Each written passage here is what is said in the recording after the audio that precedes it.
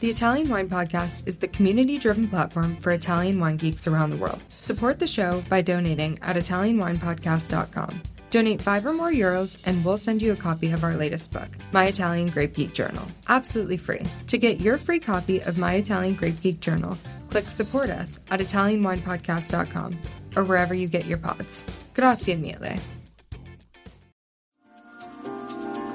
Welcome to this special series dedicated to Slow Wine held in Bologna in March 2023. During the fair, we conducted several interviews with some very exciting producers. We were able to pull out some of the more interesting elements of Italian wine within the slow wine movement. Tune in each week on Italian Wine Podcast. Yet another guest, fantastic guest, who has been telling me some really crazy stuff, so I'll let her explain it. But her name is Elisabetta Montenidoli. That's it. Yes? The mountain of the small nests. And you're with the Montenidoli Montenidoli winery. Yes. Okay. Actually, we kidnapped you and brought you here because you're a benchmark producer for the book that's just come out, Italian Wine Unplugged 2.0.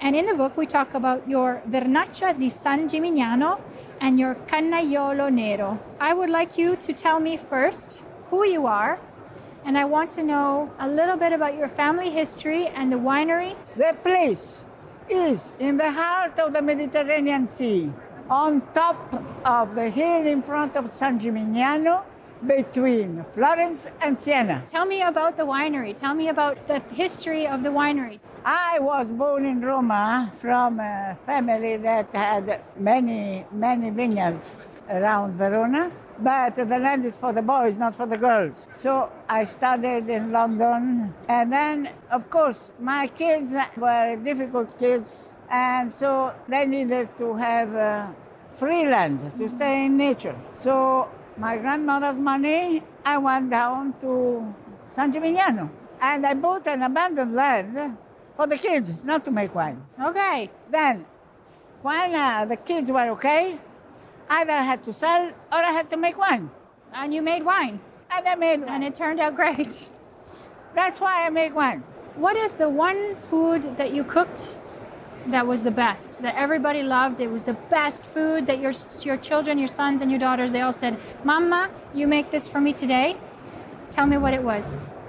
Extra virgin olive oil. Yes. From San Gimignano, from Montenidoli. Do you produce also olives? Of course, yes. Fantastic. Very good olive oil with a fresh, warm polenta from Verona. Do you export outside of Italy? Of course. Yes? And how how many bottles do you make a year, roughly? 100,000. Wow, okay. So a lot of exporting. And how many wines do you make? 11 different wines. Which one is your favorite?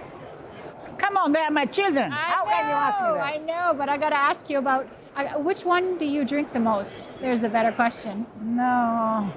I drink in the morning all the wines I have to put in the bottle. Oh, that's good enough. So Vernaccia di San Gimignano. You know why you can make a white wine in San Gimignano? Because the sea is made of shells. The sea was there on the lower part of the hill, and so you have white soil, very classic for white wines. It's a Chablis. So you can have a very good white wine of Montenidoli, and it is a white wine for the mother and the marine sediments, but a red wine for the climate. So you have a red of the white wines. It is a wine that stays for long. The older it is, the better it becomes. And that's why you can have a good white wine in the heart of red Tuscan. Okay. Okay? Yeah.